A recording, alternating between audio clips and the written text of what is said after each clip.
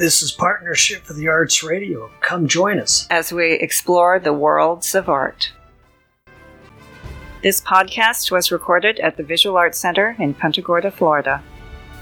And you can find this and other episodes of our talk show on Facebook and our website at partnershipfortheartsgroup.org.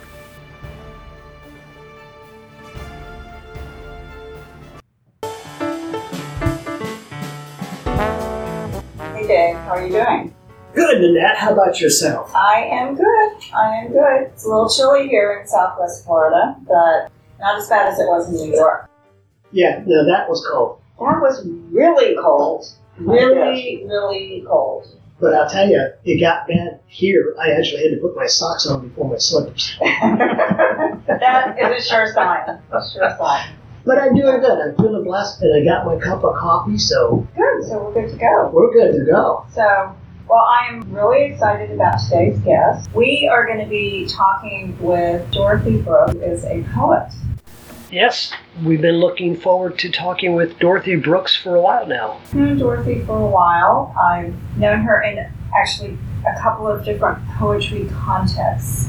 The most recent of which was an incredibly embarrassing experience when I took one of her classes and found out it was about writing poetry instead of learning about poetry. And anyway, we'll try not to focus on that though. But it is interesting that this is the first time I heard about it. Oh, well, it wasn't closely held. So anyway, hi Dorothy. It's great to have you here. Yeah. Hi, I'm so glad to be here. So, and actually, there's no better way to learn about poetry than to try to write it. There you go. Well, I think there are some better ways. So, but here's my first question. Why poetry? How did you decide to write poetry? Well, I guess I'd have to think about that for a minute. Great, you do that. I'm going to take a sip of my coffee. You know, in my childhood, my father was a man of science. He was an engineer, but he loved Shakespeare, and he would quote Shakespeare all the time. He loved the rhythm of those words, and so I think I came to love that as well. And I think through the years, I've always held poetry up as, kind of in awe, like the highest literary art form that there could be. And yet I've always been sort of a closet writer. And so finally, about in my early 40s, I decided that maybe I should take it out of the closet and see what happens. And so I started taking some classes in writing, and I wrote fiction and poetry in the beginning. I didn't know which I wanted to write. Really? Okay. And I did some of both. And I actually found fiction a lot easier to write. In some ways, it was easier to get published, too. But then eventually I decided that I couldn't do both, that it was kind of moving my energy in two different ways. Mm-hmm. And so what I loved was poetry. What I always have loved is poetry. So I just decided to focus just on that. Okay. So, and you have been published in a number of places. Yeah. So tell us a little bit about that. The world has changed obviously, but did you send poems off in the mail and wait to hear back? And yeah, when I first decided to get serious about it, I took an adult ed class in Atlanta, and my first teacher, who also kind of became my mentor, and I took her classes for about 5 years. And she told us the very first night that if you want this as a second career and you're expecting to make money from it, you're in the wrong place. You're never going to make a penny from it. Right. But on the other hand, we did talk about how to send stuff out, how to get it published. And how is that? And one of the great rules is you don't just send it out and sit by the mailbox and wait for the reply to come back, because it'll be 4 to 6 months, and most of the time it'll be no. And so instead, you send it to maybe 30 places, and then you go on with your life. And then these things come back. I call them my little homing pigeons. Right. They come home right. flying back and saying, "Ooh, not this time. Yeah. Maybe next time." Yeah, so I started sending stuff out, back in the 90s, I suppose, and getting stuff published. And it's fun. I mean, I feel like I want to write well. And so having something published is, to me, an indication that it was accepted by somebody. Right. Somebody thought it was pretty good, not just my husband, Right. my best friend. Well, yes, I'm hoping a little bit later that we can persuade you to read. Yes, that would be wonderful. Yeah. Well, I always love reading my work, Oh, so good. that won't take much. Fantastic. So now, would you characterize your work as having a particular style? Or... Well, when I first started, which is, I guess, the way a lot of poets start, I started out writing a lot of things that were dear to my heart. I wrote about my kids and my family. And then I decided that it was important to turn the focus outward also and to look at the world out there. And my poems still have a little bit of my personal experience in them. I remember a class I took, probably the most difficult class I ever took in my whole life, which was a speech class in college, learning to speak. And at that time, I was really shy and hated to speak in front of groups. But one of the things he told us that we had to do in class was that you always had to have a personal experience in your speech, even if it was only a 2-minute impromptu speech. There had to be a personal experience For people to connect to. Exactly. Mm-hmm. And I think that, if I'm going to write about something, it's probably because there's some personal connection emotionally, and that emotional connection is probably going to come through in the poem, even if it's not overtly about myself or my family or Right. whatever. Right. So, well, Dave, this class that Dorothy was teaching at Lifelong Learning here in Charlotte County. Oh, yeah. The class at Lifelong Learning. Do tell. I'm Janet Watermeyer, Executive Director of the Visual Arts Center, and I listen to Partnership for the Arts Talk Show. Okay, thank you, Janet Watermeyer, for that spot for our show. Okay, so this embarrassing class. Let's hear it. It turned out to be a narrative poetry class. And it was really interesting. There were, well, first of all, everybody else was real poets. I mean, I realized the second that I sat down, I'm like, oh, this is. But the poetry was very personal, I thought. Yes. That people were sharing. Yes. And it almost always is. Yes. Yeah, I think that's the way people start out. And again, it's because there's an emotional connection.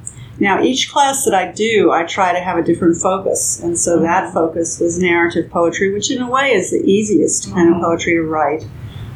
The class that's coming up, we're going to talk about writing poems from works of art. And one of the things I like about using that structure is that it takes you out of yourself. And so the poet can't talk about, what happened with my grandkids yesterday. They have to focus on a work of art. Now, they can get to what happened with my grandkids eventually, maybe. But it takes you out of yourself to focus on that work of art and then see where that leads you. So that's one of the reasons I do that. So in that way, it's not a personal thing, but you're looking at something that you have to concentrate on. Right, and yet it's like sort of abstract because there's a lot of concrete details you can focus on. True. And so a lot of people, when they start out, also tend to be writing a lot of abstract work about love or beauty or whatever.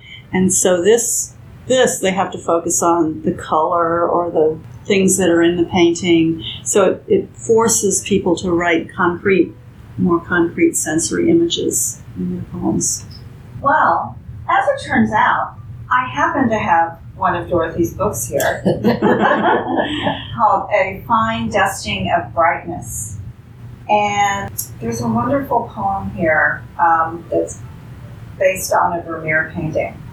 And I was wondering if we'll let you read something that you've chosen later, but I just love this. Would you mind reading this for the audience? And I'm sure anybody who knows Vermeer's work will know the painting immediately by Dorothy's description. And this is actually where the title of the book came from. Fine Dusting of Brightness is from this poem. The work of Vermeer is called The Cook, so I called it The Cook, Vermeer the Cook.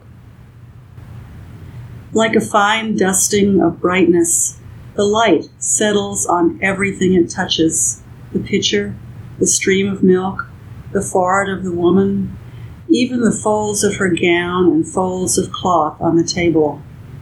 Say the light enters the room, that it streams in the window, as if a shimmering rain of particles. But that's not how Vermeer paints it.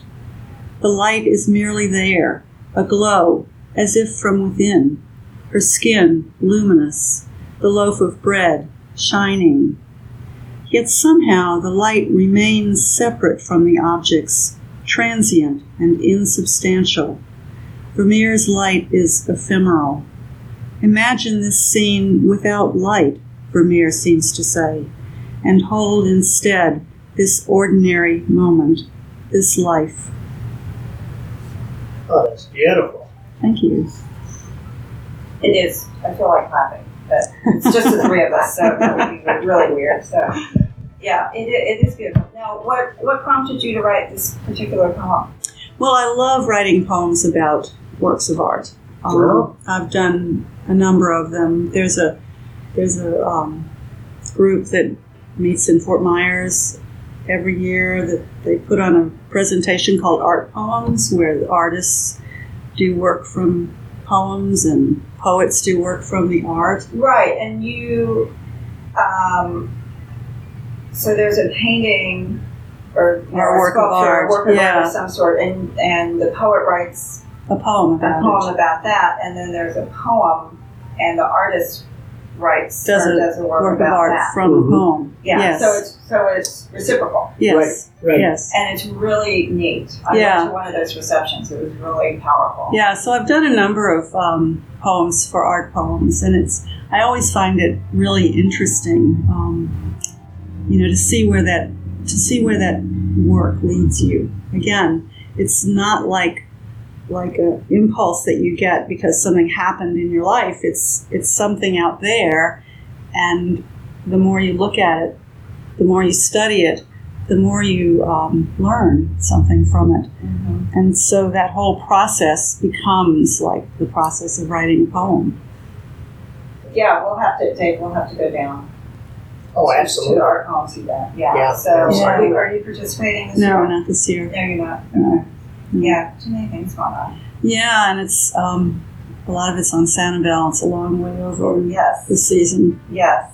So, well, one of the other things that Dorothy is doing that is art related as well is organizing a poetry event in connection with the National Art exhibit that's going to be coming up at the Visual Arts Center. Right. Yeah. Right. Yeah. So, and we did this in 2016 as well, and it was really special. So, Yeah, because It you was did that very, one as well. yeah, it was very well received. We had a big audience, and they all seemed to really like it. yeah. Yeah. So I'll just put in a little plug for the National Art Exhibition, which is going to be running here at the Visual Arts Center from February 2nd through March 20th. And then, Dorothy, why don't you tell us a little bit about how the poetry event's going to work? Yeah, so we invited poets to come and view the exhibit and then choose a work of art that spoke to them, is the way I put it, and write a poem about it. Then we collected those poems anonymously, and we had a little committee that selected 10 poems. It wasn't like a contest, like the best 10 poems, although they were all excellent poems. But we tried to have an evening that had some variety so that the paintings that people wrote about were different. In one case, there were a lot of people that chose this one painting. There was this one painting of an older woman. Yeah, and people really loved that. Yeah, and we Really had connected with that. Really? about 4 different poems. Right, and in really different ways. Yeah, so we Yeah, chose it 2 was of really those poems to interesting. show the variety that you can have. And then that evening, we projected the painting on a screen behind the poet, and then the poet read their work. We got, maybe 35 entries or so? I think we got about 40 or Wow. more than 40. Wow, Yeah, that's fantastic. I bet yeah. you'll have more this year. Yeah. It was very exciting, Mhm. and I think the evening we tried to make the evening something that would appeal to everybody, so that we explained a little bit about why the poem was chosen and tried to put it together as a whole, as an evening that worked from beginning to end. So it was a lot of fun, and I love doing that. And when's that going to be this year? On March the 12th. March the 12th. March the 12th. Okay. And how many? Now you said you had several poets that came in. How many are you having? Well, we choose 10 poems. 10. Okay. Right. And that makes for about an hour for that evening. And we're just trying to make it a really nice evening of performance with the poet reading the work and the painting on the screen behind them. And so 10 is about an hour, and it turned out, and each poem was really different, and the works of art were really different. Some were funny, some were...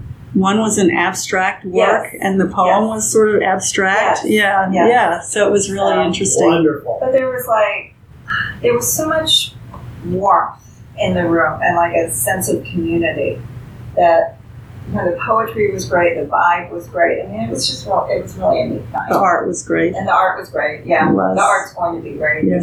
Yeah. Yes. Yeah. Yeah. So how does that work now? You already have the specific art picked out that's Well, it's going to be that people are just going to come to the exhibit Mm-hmm. and pick out whatever One resonates piece with that them. okay. Right. Yeah, Okay. or they can write multiple. Yes. If they want. Yes. Okay. It's in the local area. Okay. And anybody who chooses to comes by and views the exhibit and chooses their painting and writes their poem and sends it in. Yeah. And then you choose from the ones that are sent in. You choose the 10 to Right. that night. Right. Wonderful. Yeah. Wonderful. Put that on your calendar too. Oh, it's already on. Yeah. It's a good evening. Yeah, Interesting evening. I'm Yeah, looking yeah. very forward to it, and Yeah. I have someone that's I've got that inside connection. Yes, I for sure. actually am sharing the show, so There we so I'm go. twisting Dave's arm a little bit to help me out in a variety of ways. But it's going to be really exciting. The partnership with the arts helped out too. Because Yes, you're one of the sponsors. we're one of the sponsors. Correct. Yeah, it's always a great show. It's So always now, a really good show. It's really fun to hear people read their work too. Yes. And hearing a poem read is very different from seeing it on the page. And so that's one of the things that we thought about when we were choosing the poems. That it has to be a poem that people can hear it and understand it on one reading. Mm-hmm. Because a poem, really, you should be able to read the poem one time and get something out of it. But when you go back and read it a second time, you get more out of it. And when you go back and read it a third time, you realize that there's even more there. So if it's a good poem, it doesn't require, but it benefits from multiple readings. Mm-hmm.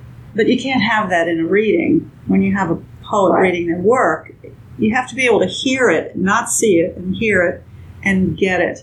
That's not always easy to do for the poet without making it, and still make it something that has depth and has more to it. Mm-hmm. So it's kind of an interesting problem that a poet has to have work that is accessible on one reading, but it also has enough depth for multiple readings. Right. Mm-hmm. Yeah.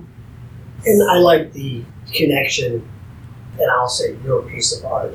You read that because, to me, I automatically made more of a connection to that because you wrote it and you're reading it and you had that sense of value of what was in that context that you read and Right. came out quite well. Thank you. Yeah. Yeah, so it's not like picking it up and reading it for the first time. It's something that I obviously know what's coming and Right. know Well, what emphasis the to fact put. that you do know what's coming, but you have that connection to it, so I think those words mean more to True. you than say myself that picks it up and just reads it. Yes. So Yeah, that feeling comes out Yeah, as you're well. because they would read it differently. Yes. Mhm. They would read it differently. Yes, for sure. Yes. Uh-huh. Have you ever had that experience where you've had someone read a poem of your work and you go, well, that was close, or not at all? Yeah, in fact, when I go to a workshop, then usually what we do is when we're about to study a poem of somebody in the workshop, then the poet reads it the first time, and then someone else in the group reads it the second time. And it is, sometimes I want to say, no, you got the rhythm wrong, or yeah, it is different, but it's an important thing for a poet to hear, because the poet can't go with their poem and say to people, this is the way you read this. Right. Everything has to be there, and they have to be able to understand how to read it just from the words that are on the page. And so sometimes the poet can learn a lot about that work from hearing someone else read it. So I mentioned I was in New York over New Year's, and I went to this crazy thing on New Year's Day, which was a poetry marathon. Wow. And it's put on by the Poetry Project, and it is from 2 in the afternoon until midnight. And each hour there are about 15 poets who read, and some of it's music, actually. A couple of the things were dance, which was very, very abstract, but everybody only has like 3 minutes. And I probably was there like 7 hours. Wow. That's a lot of poetry. Yeah, it was. It was. And how was it? Did you enjoy it? I did enjoy it. I did enjoy it. Eileen Miles was one of the people who she hosted an hour. She writes for the New Yorker or whatever. I actually had just read one of her poems on the plane on the way out. But my friend I was with, she's been going for several years, so she was able to, sort of fill me in on some of the people and whatever. But it was really interesting. It was really moving, and it was such a sense of community. I have to come back to that, in the room. That this is something these people do all the time, and I think actually that they love. Yeah. And Patti Smith was one of the founders of this. Oh, really? I have a poem of hers I use in one of my classes. Patti Smith. Yeah. Well, that's is that your Poetry of Witness class? Yes. That is a class I'm dying to take. Yeah, I haven't taught it in a year or two, but yeah, that class, I started doing that class because I felt like that poetry should look outward as well as inward, and that it's important for poets to write about what's going on in the world. But right now, you can write whatever poem you want, and nobody bothers you. But in other places, poets are actually jailed for the kinds of things, for stirring up rebellions and so on. And so we look at some of the work that's going on today, and some of the poets today. Contemporary work. Contemporary work, mostly, yeah. Yeah, contemporary work. It's about current events. It's about social issues. It's about immigration, or it's about the Vietnam War. It's about just things that social justice, things that are going on in this country. And there are a lot of poets who are writing about those things, but they're not enough in the mainstream. Right. Yeah. I thought of something. Did you see a large influence from the events from 9/11 like that? I think it might be too soon. I've seen some in fiction. More about, 9/11 is sort of good or bad. You know which side you're on. Okay, all right. So do you have a favorite? One of the poems I love is from the point of view of a young girl and her sister who were being smuggled across the border. And of course your sympathy lies with them because it's their point of view. But then when you step back from the poem, you're being smuggled, and is this a good idea? And so there's a lot of nuance there. There's a lot of questions that are raised. And I think those, to me, are the best poems where it doesn't say... I distinguish between political poems, which say this was a bad thing, and a poetry of witness, which says this happened, and we need to look at it, and we need to see that it happened, and we don't know what to do about that. We don't know where it's going. We don't know. We know that there's some bad in it, but there might be some other factors. And so poetry of witness is simply the witness saying, look at this, don't look away, rather than saying, this is what you ought to be doing, giving you an answer. Interesting. See the connection of the title of the class and actually what it's actually about. Mm-hmm. Yeah. Right now, the classes you're teaching, though, are more writing-oriented. Yes. And the Poetry of Witness, I did it each year for a while, but I haven't done it in a while. You can only do it so many times, and then I need a break from it. Right. So what's some of the other ones that you've done? Well, in the past, I had a class that I did women's poetry of and by women, for women. And that's a subject that's dear to my heart, and so I love doing that. And then I did another one that was, I think it was called Poetry as Meditation and Contemplation, where it was more like starting out journaling and using poetry as a way to connect with meditating and contemplation. And that was sort of fun to do. So I love putting classes together. Yeah. So now, locally, this isn't a class, but I know you're involved with the Poetry Circle. Yes. So tell us a little bit about that. Well, that's a group of poetry lovers. Right, not poets. Not poets. Right. Who meet once a month, and we have a topic each month. This month's topic is hope and joy. And then we each bring a poem related to the topic, not one that we've written, but one that we've discovered or that we love, and make copies and give them out. And then we go around the room, and each person reads the poem they've brought, and then we talk about it for a few minutes and move on. And it's really fun. You get to know a lot of poets that you may not have otherwise known about. And material, yeah. Where do you meet? We meet at Copperfish Bookstore. Oh, okay. Yeah. So actually, if you're on the Copperfish mailing list, you can find out when it meets. Yeah. And every month. It's once a month. And in February, we're going to do something we haven't done before, which is to take a whole poetry book and read that book. I got the book. Good. Yes. So just tell us what the book is. So the book is Native Guard by Natasha Trethway. She was the poet laureate about 2 years ago, maybe 2 poet laureates ago. And this is the book that she won the Pulitzer Prize for.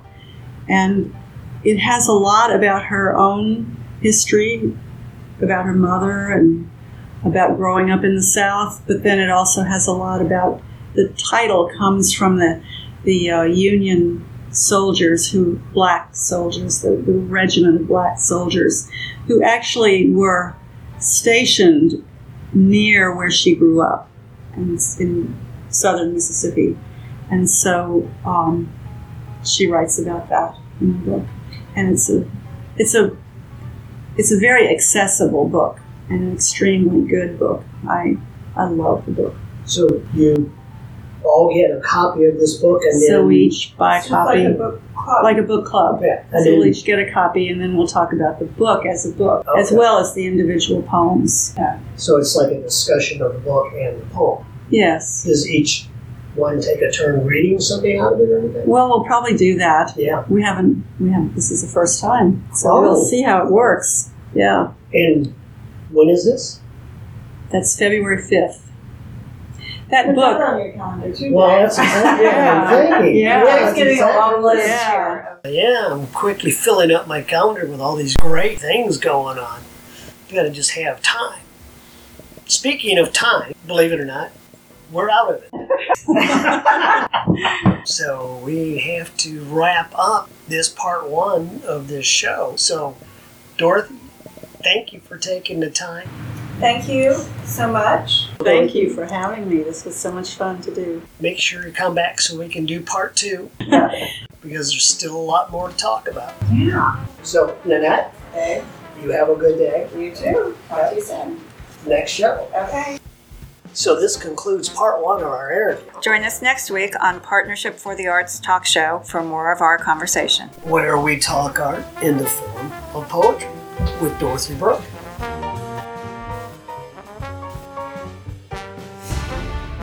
This is Partnership for the Arts Radio. Come join us. As we explore the worlds of art. This podcast was recorded at the Visual Arts Center in Punta Gorda, Florida. And you can find this and other episodes of our talk show on Facebook and our website at partnershipfortheartsgroup.org.